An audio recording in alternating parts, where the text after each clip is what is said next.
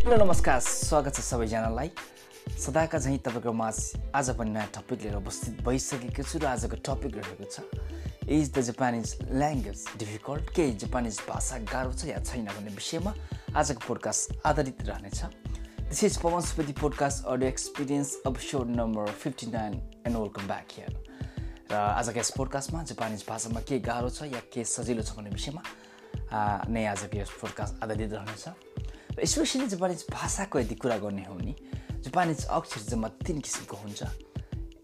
Number 1 हो hiragana, number 2 कातागाना र number 3 खान्जी। Normally hiragana भनेको चाहिँ जापानको आफ्नो भाषा हो, ल्याङ्ग्वेज हो, अक्षर हो।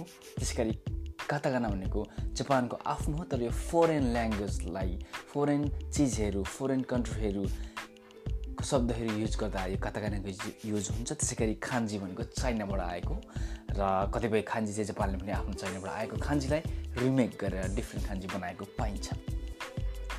आजको यस एपिसोडमा के चाहिँ जापानिज भाषामा गाह्रो हुन्छ भन्ने विषयमा तपाईँको माझ के इन्फर्मेसन सेयर गर्न गइरहेको छु। नर्मली हिरागाना र कातागाना चाहिँ सजिलै हुन्छ र ग्रामर पनि एकदम सजिलै हुन्छ यदि बुझेमा नर्मली हामीले गर्न सक्छौँ। तर खान्जीको पार्ट चाहिँ अलिक गाह्रो हुन्छ, किनभने खान्जी चाहिँ हामीले याद भएन भने गर्न सक्दैनौँ। त्यस कारणले पनि खान्जी चाहिँ हामीले याद गरेर मात्र खान्जीमा हामी राम्रोसँग अब्बल हुन सक्छौँ, राम्रोसँग हामीले आउन सक्छौँ, पढ्न सक्छौँ। यसको एउटै उपाय हो, याद नगरी हुँदैन। सो मलाई लाग्छ स्पेसली नेपालीहरूलाई र खान्जी नभएको देशहरूलाई यो खान्जी चाहिँ एकदम गाह्रो हुन्छ, किनभने हामीले याद नगरिकन खान्जी हामीले आउँदैन र हामीले सम्झिनै पर्छ। डिफ्रेन्ट तरिकाले होस् तर हामीले सम्झिनै पर्छ।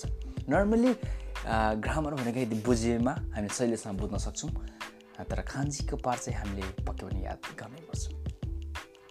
यस एपिसोडमा तपाईँको माझ मैले जापानिज भाषामा कुन चाहिँ पार्ट गाह्रो हुन्छ र कुन चाहिँ पार्ट अलिक सजिलो हुन्छ भन्ने विषयमा केही इन्फर्मेसन सेयर गरेँ। I think you like it. र नेक्स्ट विक फेरि तपाईँको माझ नयाँ टाइटलका साथ तपाईँको माझ उपस्थित हुने नै छु र आजको यस एपिसोडबाट तपाईँको माझ बिदा लिन चाहन्छु। Have a great night and bye by.